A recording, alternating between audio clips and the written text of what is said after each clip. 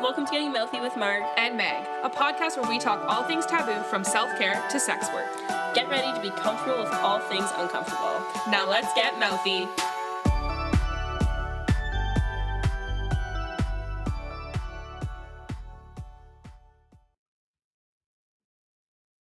Hi guys, welcome back to Getting Mouthy. I'm your host Marg. And Meg. I hope your week was good and weekend. I don't know. I had a good week. I had a great week. It was a reading week, so whoop, whoop. Oh, whoop, whoop. And Meg did some reading. Lots of reading, actually. Actually, she did lots of reading because today we are interviewing an author. Woo. Woohoo! Her name is Gabrielle Stone. She is the author of Eat, Pray, #FML. Yes. Welcome, Gabrielle. Hi, thanks for having me. Okay, so tell us about yourself. Who are you? What are you? What do you do? What are you? So I am an actress. I'm born and raised in LA, and I've grown up here my whole life. I've been in the industry for years now, acting and directing. And in 2017, I had a hit in my personal life that kind of jolted me into a new phase, and I wrote a book about it, and it's kind of like switched my career path a little bit, although I'm still acting and such, to being an author, which I never thought I would say. Was this your first book? This was, yeah, and it like kind of happened to me. I don't think if I would have gone through all the stuff that I went through, I don't think it would have happened in the way that it did. So it really was meant to be with the amount of circumstances that led to writing it.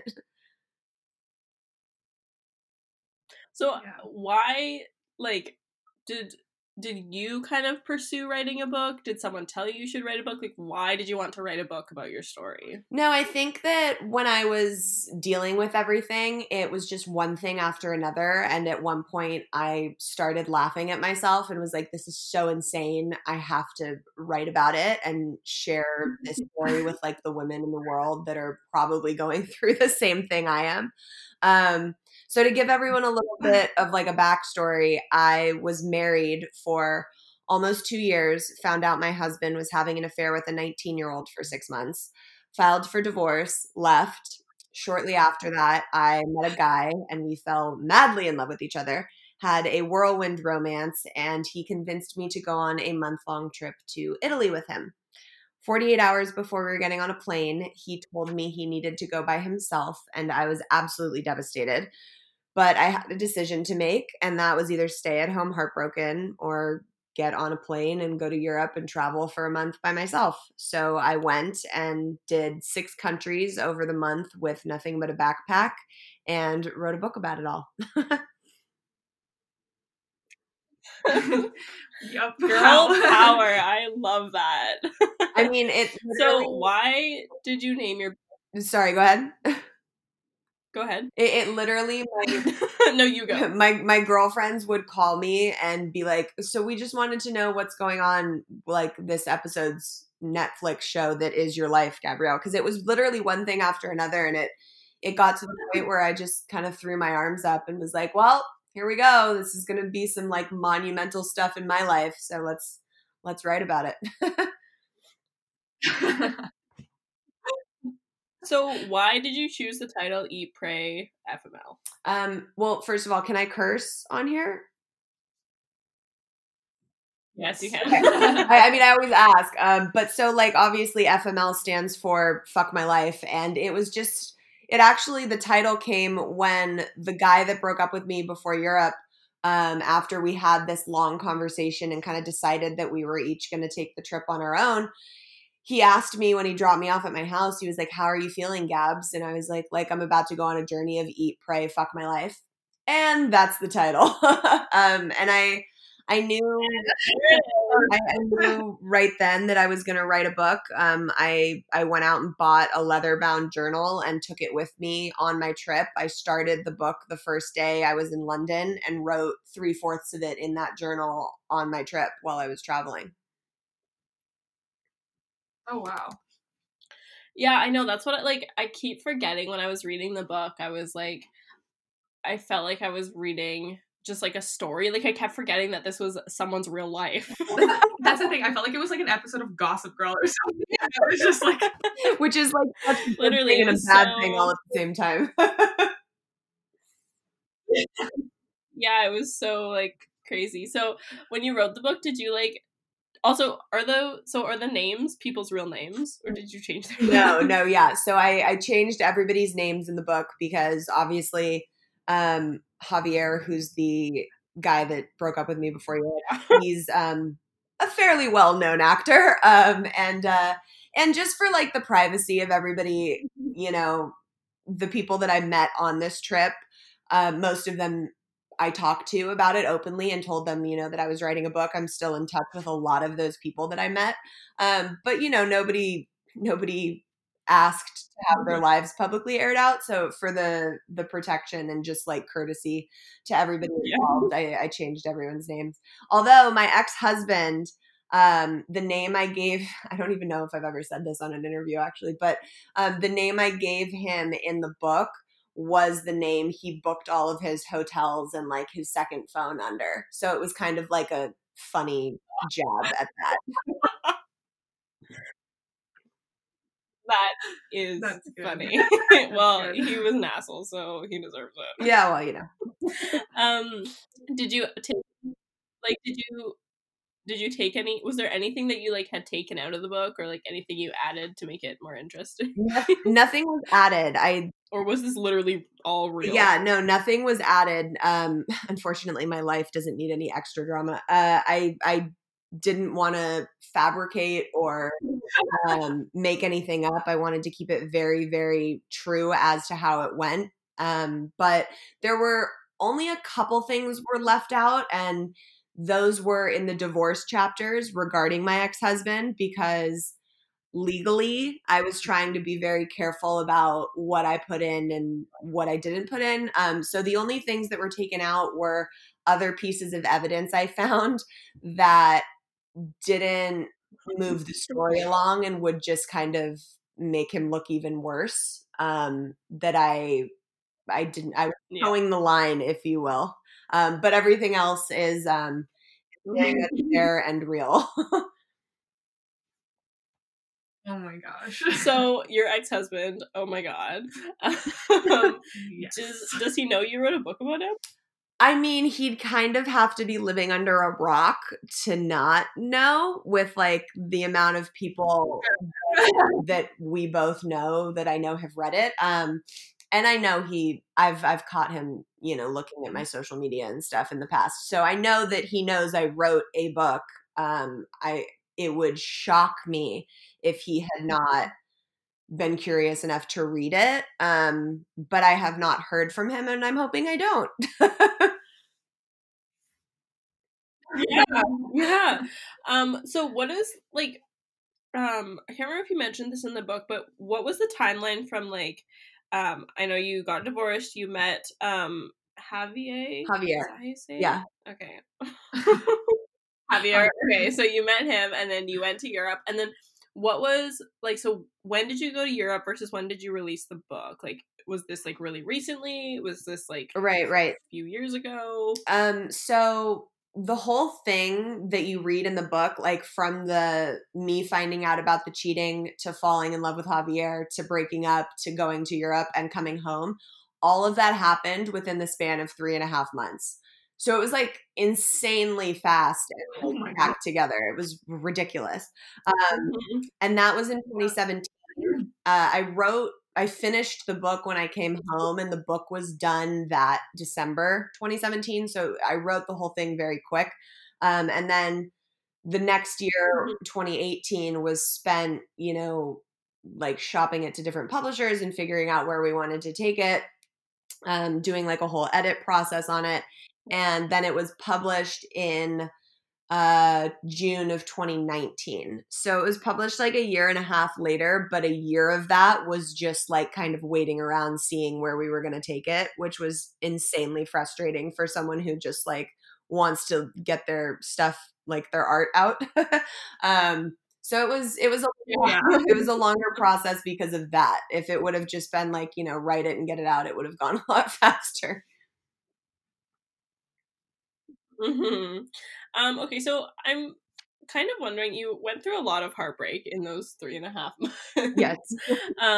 How do you like find yourself after heartbreak? Like, how do you Cope with that. cope with that? Yeah. Well, I mean, the short answer is like get on a plane and go to Europe, but not everybody, has the time to do that. Um, Yeah. no, honestly, it's a long road and you have to be patient with yourself. I by no means came home from that trip and was like, "Oh my god, I'm totally healed and fine." That relationship and that heartbreak took a long time for me to work through and get back to myself from. But it all starts with really choosing to put yourself first and to practice, like actively practice self-love every day. And that's not looking in the mirror and saying, I love you. That's like literally practicing what it means to love yourself, which I write about in the epilogue of the book because I didn't figure that shit out until way later. But it really, I think, that's what I attribute my healing to, is learning that and practicing that and giving it to myself every day so that it it's putting yourself first, but heartbreak is a messy thing. So I think everybody handles it a little differently. But my advice to people is always just to keep your heart open and that everything's happening for a reason. I'm a walking example of that. So Everything happens for a reason. That's a good way to put it, for sure. So do you have any examples of like self-love? Like, what does self-love mean for you? yeah, so my kind of tool, if you will, that I write about in the book is called the self-love cocktail. And it's literally, you sit down and you write out a list that you're capable of giving yourself. And it's things that you can give yourself that make you happy, that your soul loves. So for me, that's usually meditating, going to the gym, eating healthy, dancing, creating, and you commit to giving yourself things on that list every single day. So at first, it's, maybe a stiffer cocktail like a vodka martini, and you can only give yourself like dancing and going to the gym. And then once you start doing that consistently, you throw in a couple other ingredients, and then it's like a fancy mixology margarita, and you got like a splash of creating and a dash of healthy eating. And before you know it, you're feeling so much better, and it's because you're loving yourself. People always think that loving yourself is like standing in a mirror naked and like saying, I love you, body. And that's honestly kind of freaking crazy to me. When you're in a relationship with someone and you want to show them that you love them, you give them things that make them happy, and you do things that that they will love and feel loved. So when you're trying to figure out how to love yourself, why would you not do that in practicing self-love? So it's really just as simple as, if you want to love yourself, you need to give yourself the things that you love. And it's really, when I finally got that simple, So it's so simple. And when I finally had that click, I was like, oh my God. And it really, when you put it into practice, can be life-changing for you. I feel like even the way you worded that was like kind of life-changing for me. I feel like I've never looked at it in that sense. Well, good. I'm glad.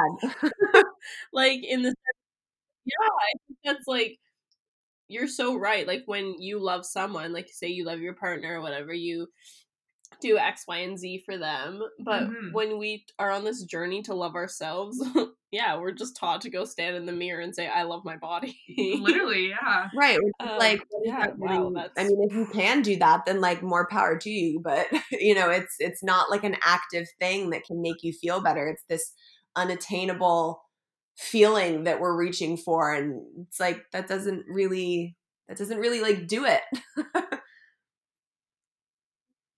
Yeah, I think that's maybe like understanding like your love language too, right? Like, if your love language is, say, words of affirmation, then maybe standing in a mirror saying I love my body is like what's gonna get you through. But if your love language is like material objects, then go buy yourself some gifts. Totally. Get No, yourself some makeup, a new pair of absolutely pants, a accurate. little sweater or something. Yeah, for sure.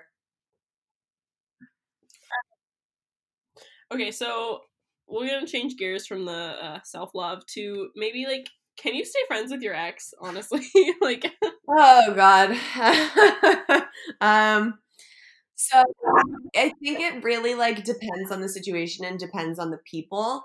Um, I wouldn't say that I'm like buddy buddy with any of my exes.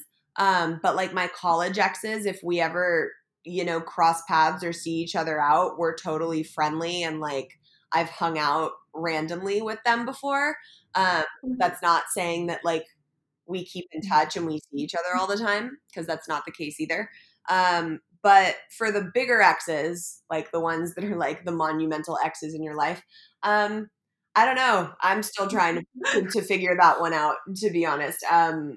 As far as my ex-husband, I mean, I never really not no, like I'll just say that I never want or care to see him or have a relationship with him in the future. I don't wish anything bad on him, but that's definitely not a relationship that I ever want to foster as a friendship. With Javier, that's been like the saga of my life. Is if we can actually be friends or not. And I think we're still trying to figure that out. But it's definitely not as easy as everyone makes it seem. When I was younger, I always used to be like, yeah, I can totally be friends with my ex and I'll never date a guy that won't let me be friends with my ex. But it takes really special people in very secure circumstances to do that in a healthy way, I think, is my short answer. That was very long. Yeah. That's I feel like it totally depends on like the kind of relationship you had with that person too. Like if I was in a relationship with somebody who cheated on me with a 19-year-old, I probably would not want to maintain a relationship with them of any sort after that. And as for Javier, are you guys still in contact? Like you guys talk? So still at all? Javier and I, you have to remember that this happened in 2017 and it's now been like a couple years. And, everybody always asks me, is there going to be a book 2? And the answer to that is there is a book 2 in my head. I've written pieces of it. I know where it starts. I know what happens. I know where it ends. If I ever release it, that's like another question, which I don't have an answer to. But like all of the twists and turns of the Javier saga is definitely part of that. I guess like the easier short answer is I think we'll always be in each other's lives in one way or another. And it kind of depends on the ebb and flow of our lives, whether we're like in communication at the time or not. Sorry, I just sneezed. Bless you. Okay. So with like Javier, like throughout the book, you were in a lot of contact with his family, and so I want to know, like, how important is it for you to love? Like, obviously, you guys weren't together in Europe, but like, how important is it to love your significant other's family? And how do you have any suggestions for getting around like tensions around their family? Was it weird to be in such close contact with his family, but not with him? Like, yeah, I have a lot to say on that topic, actually. When I was with my ex-husband, I would preach to my friends and my mother because his family, without getting into it too much, was batshit crazy. And I would preach to everybody like, I'm not marrying his family, I'm marrying him, and it's fine, and it's fine.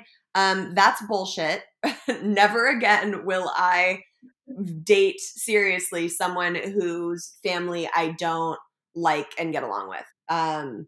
It's just it's so important to me, at least, especially if you're with someone and you're wanting that closeness and like you're thinking I'm gonna have kids with this person someday and like I want everybody's families to be together and I want to be like I want to love their family and like my mom's awesome, so it's like I know my partner's getting like a really good end of the deal. So it's like, it's definitely important. Javier's family is amazing, and I think that's why it was just like I felt like I wasn't breaking up only with a man. I was also breaking up with a family. His mom and I still talk occasionally. Yeah. I've gone to dinners with her over the years. She's an amazing woman, and as is his sister, although she and I aren't as close. But yeah, I think it's hugely important. I can't stress enough how important it is. My ex and I had a lot of strain put on us by his family, and I was very thankful to divorce. So is there any way that you can get Sorry, what? Is there any way like to get around those tensions? Is there any way to like mitigate them, I guess? I mean, it's every person's different. Like I know one of my best friends hates her mother-in-law, and rightfully so, but you know, she loves her husband and she just kind of deals with it and chooses to not let it get to her. I mean, there's people around the world that deal with that, I'm sure. But I just, because of my experience, I would never want to choosingly walk into that situation again. Yeah, I mean, yes, like meditate and try and keep yourself calm as much as possible. I guess. Yeah.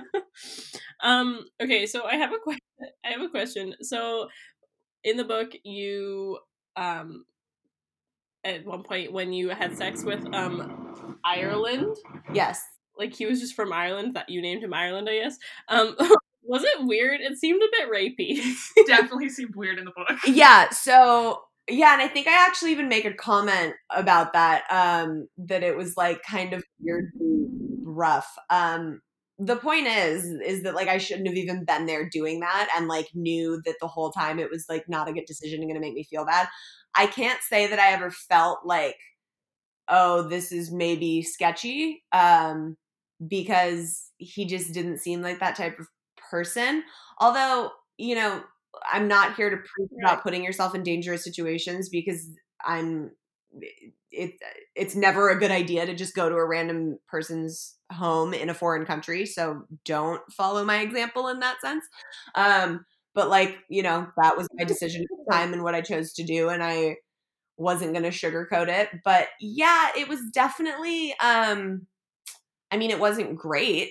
It was like not like a situation that made me feel better about myself by any means, but I never felt like physically, oh, this is not a good idea. Like I knew what I was doing. I had control over, you know, the fact that even though I was yelling at myself in my head the whole time, that I like chose to go to this place with this person. Like I knew what I was doing the whole time. So I didn't feel like someone was trying to take advantage of me. I felt like I was just being an idiot. So is there any way like how do you get around using those bad habits to bury emotions? Like how do you not do that? That's a really good question. And like throughout the book, I start to kind of like crack that issue in my life. And it ends up being, and this was something that like I discovered on my journey and had no idea, you know, going into it, that I used sex as a way to kind of like keep people close to me so that I wouldn't be abandoned, because I come from, you know, my genetic makeup more or less is fear of abandonment. After I lost my dad and I lost my boyfriend, it like that's like the core of me is fear of abandonment. So my entire life I had been using sex to kind of keep people close to me, so that I wouldn't feel abandoned. And when I found all this out, it was like fucking mind blowing to me, because I was just like, I literally have been giving up this like sacred part of myself to keep myself safe. And once I realized that, like my whole perspective on sex changed. And it really opened up a lot of realizations in my life to how I was when I was younger, my views on sex, my views on, like, I think, sorry, this is like getting kind of deep, but a lot of the times when I was, in my early 20s, and even my mid 20s, sex was kind of like performing for my partner. It was never really like taking my needs and wants into consideration. And so now, once I had like had this huge revelation and realized this, it kind of shifted a lot of my thoughts and perspectives on sex that really had been deeply ingrained in me because of this fear of abandonment thing. And I think that's why I was so open about talking like about the one night stand with Ireland and the other men that I meet in the book. It's because all of those decisions were me sabotaging myself and falling back on old patterns. And I had to do that in order to recognize them, to get to this huge revelation that like really shifted a big thing in my life. Yeah, I think I feel like you just preached to the choir saying that all, because I feel like that was a realization that came to when I like it took I guess like a very positive relationship in my life to make me realize that. And I always use it as an excuse before. Like I would just say that the hookups that I was taking part in, or like the one night stands, were me having fun, whereas it took like a little bit longer for me to realize it was me like literally covering up my emotions and just trying to find a different way to like feel, I guess, like wanted and needed. And again, like I have kind of that same feeling of abandonment just with my parents' relationship and like past relationships in my life, even friendships. And I feel like I definitely used people instead of like other coping mechanisms to get around that. So I feel like you just spoke to me in a different way. That's so, I'm so glad that you said that, because it's literally, people think that the only escapism or coping mechanism are like the ones that people talk about a lot, which is, like drugs, alcohol, and stuff that, that seems like, oh, that's bad. A lot of people don't realize that things that seem normal, like, oh, it's fine, I'm in college, like it's my 20s, like I can like, go hook up and sleep around a little bit, like it's fine, everybody does it. But people don't realize that a lot of the times that's coming from a really like not great place on the inside, and it's hard to peel back those layers to realize that that's a thing that you want to fix and heal. So yeah, girl, I feel you on that one. I think like I was the same too, like in my like when I first turned 19, and I really started like partying and stuff and like university and whatever, I think that like it was cool to like hook up with a bunch of people, and like you wanted, I don't know, to be seen as like that cool person who like had all these hookups. And like you, like if someone was like wanting to have sex with me, it was like with like validation for myself, like in kind of a fucked up way. So I think that whole sex thing is definitely an issue that probably needs to be talked about more. I feel like a lot of people just aren't aware that like it's really going on with themselves. Yeah, like they need to have some serious self-talk. Be like, girl. Yeah, unfortunately, it's not like a thing that our society really opens up and talks about, especially with women. And I think a lot of us relate to it in that way. I've gotten a lot of messages, like random DMs from people about that have read the book, and a lot of it's about like, oh my God, this really opened my eyes to a lot of issues I have, not only in relationships, but in like my sexual habits in life. So I think it's a huge topic of discussion that's not looked at enough. So I'm wondering, is it hard talking about your exes all the time?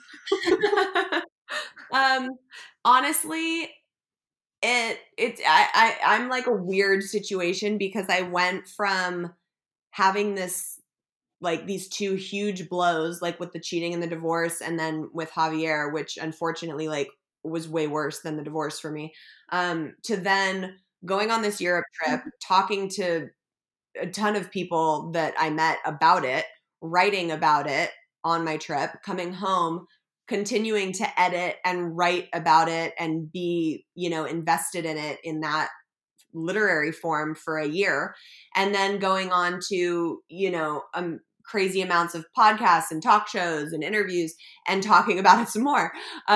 So as far as my ex-husband, he has just become a character in my story. I was so detached from that situation the second I left that relationship. It took a couple months, obviously, while the divorce was getting finalized, and we were still like getting awful emails from his lawyer and like rude things from him. Like that was a lot to deal with, like on an emotional level, because nobody wants to, feel threatened in that way.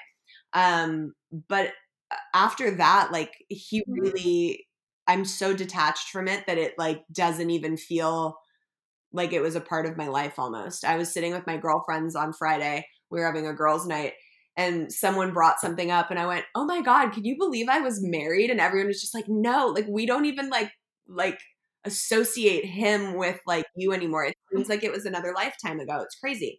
As far as Javier, he's been, still in and out of my life over the past 2 years. So he doesn't feel as much removed as my ex-husband does.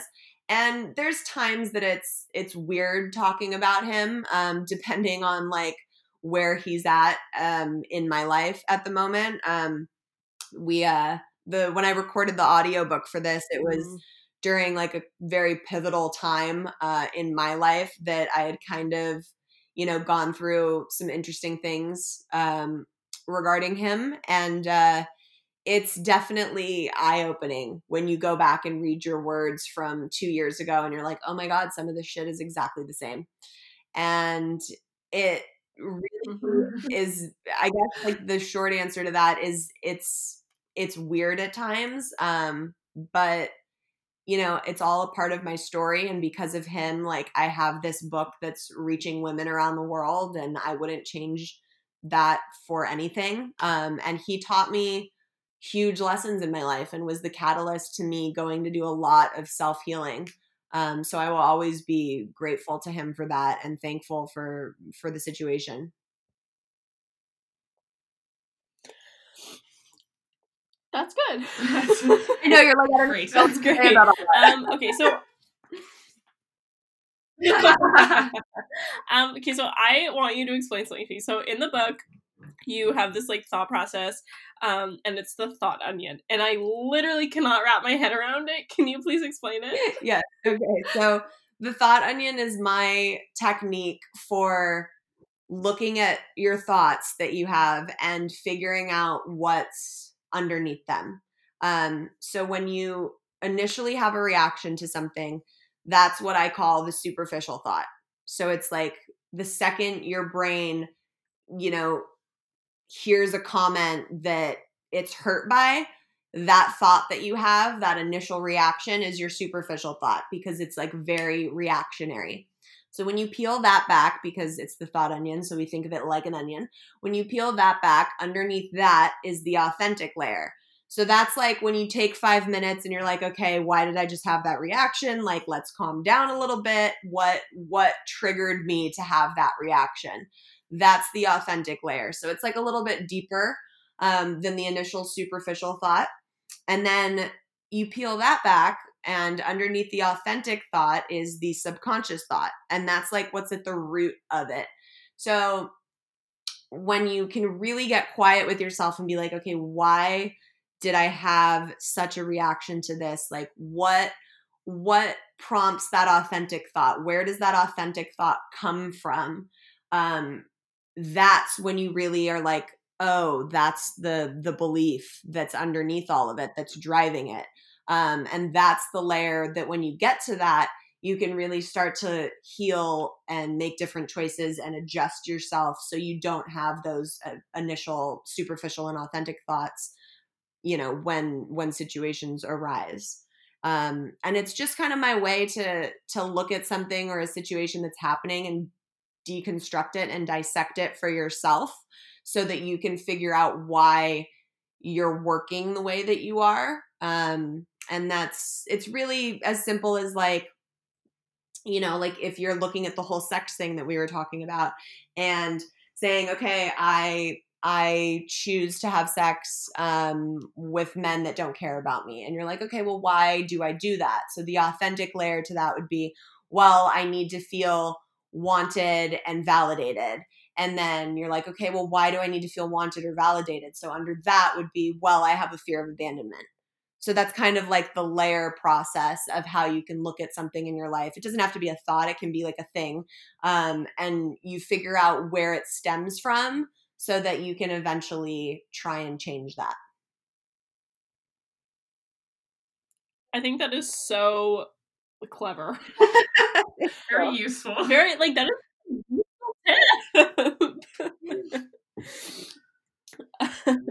okay, so that is all the questions I have for you. I'm thankful that I understand the thought onion now, and I think I will put it into my like real life. Yeah, I definitely want to try and apply that. Yeah. Look, let's do an exercise with the thought onion. Okay, so check yourself a lot of the time. Yeah, like check in with yourself for sure. Okay, so we have some like random rapid fire questions for you. Are you ready? I am. I'm just gonna warn you that I'm very bad at these, but like, let's try. Cake or pie? Oh, cake. What kind? Oh God, I wasn't ready for the follow-up. Vanilla. Vanilla, but like with like some type of vanilla. Thick vanilla. A good vanilla cake. Yeah. Would you rather not be able to cut your toenails or your fingernails? Wait, what? Say that again? Would you rather not be able to cut your toenails or your fingernails? Oh, gross. Oh God, I guess I would rather not cut my toenails, because if your fingernails get too long, like you can't like, you know, take the credit card out of the parking meter and it's just like you can't function. So I guess I would rather not cut my toenails. Yeah, okay, fair.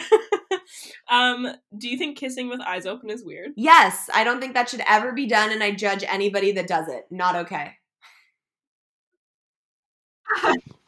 I was talking to Margaret before, and I was just saying how like when you're kissing somebody and you quickly open your eyes to see if their eyes are open, and their eyes are actually open, and it's the most uncomfortable moment in that entire process. Yeah, it's so not okay. And like if I ever am like watching reality TV and I see someone doing it, I don't understand like how people ever get that habit. It's wrong. It's unnatural. Stop it.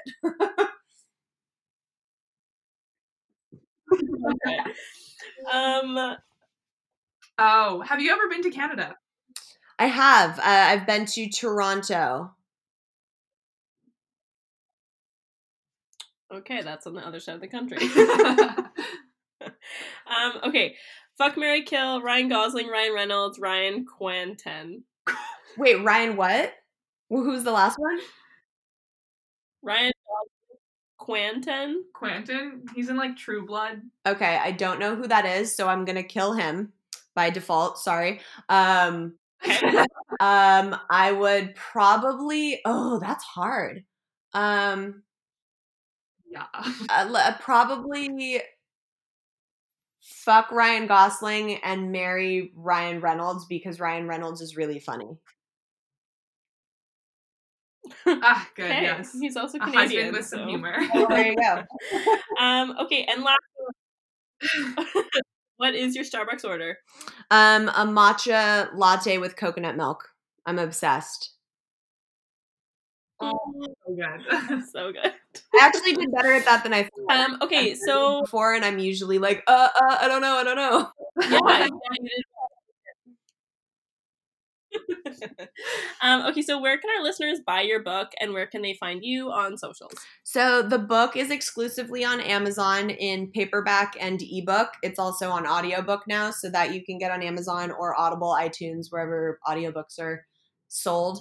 But the book itself is on Amazon, and then I am on Instagram, Facebook, Twitter at Gabrielle Stone, and the book is at Eat Pray FML. And if anybody checks out the book, like, please DM me, let me know what you think. If you post stuff, I'll repost it. Like, I love hearing from people that are reading.